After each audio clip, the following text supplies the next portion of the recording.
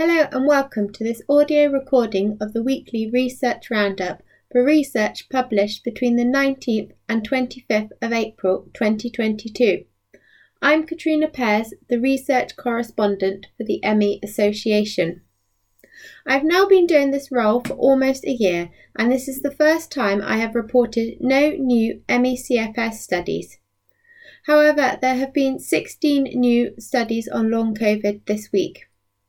None of the studies on long COVID particularly caught our eyes, with most studies focusing on symptoms and clinical features.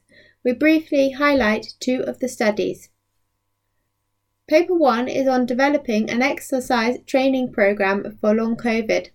The study reviewed previously published exercise protocols to build a new tailored approach.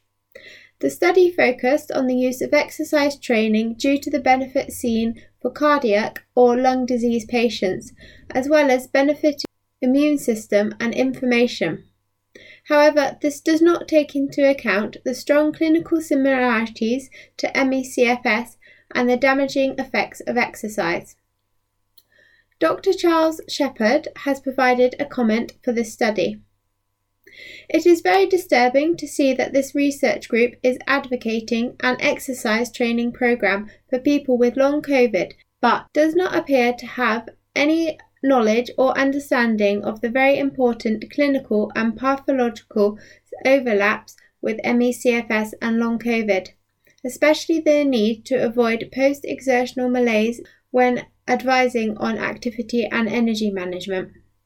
The dangers of over-simplistic exercise regimes have been known to people with ME/CFS and to many health professionals for many years, and the new NICE guidelines clearly states they can no longer be recommended for people with ME/CFS.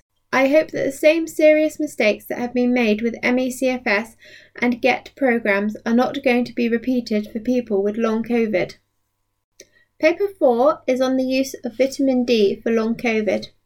The paper highlights the huge range of benefits of taking vitamin D and its fundamental role in immune system function. Current evidence shows that vitamin D can reduce the risk of COVID-19. For example, inactivates the virus, has antiviral effects, promotes adaptive immunity, neuroprotection, and reduces the risk of a cytokine storm, which is an aggressive inflammatory response due to too many cytokines being released at once, which is harmful. There is currently not enough evidence to show that vitamin D affects symptoms or biomarkers, but the authors conclude that vitamin D is an inexpensive and safe supplement to take as part of long COVID treatment. Some research has suggested that vitamin D could also play a role in treatment for ME/CFS. However, evidence is still lacking. The ME Association has a leaflet on this. Please note that vitamin D should only be taken under medical supervision. Thank you for listening to this audio recording of the weekly research roundup. I will be back next week with the next instalment.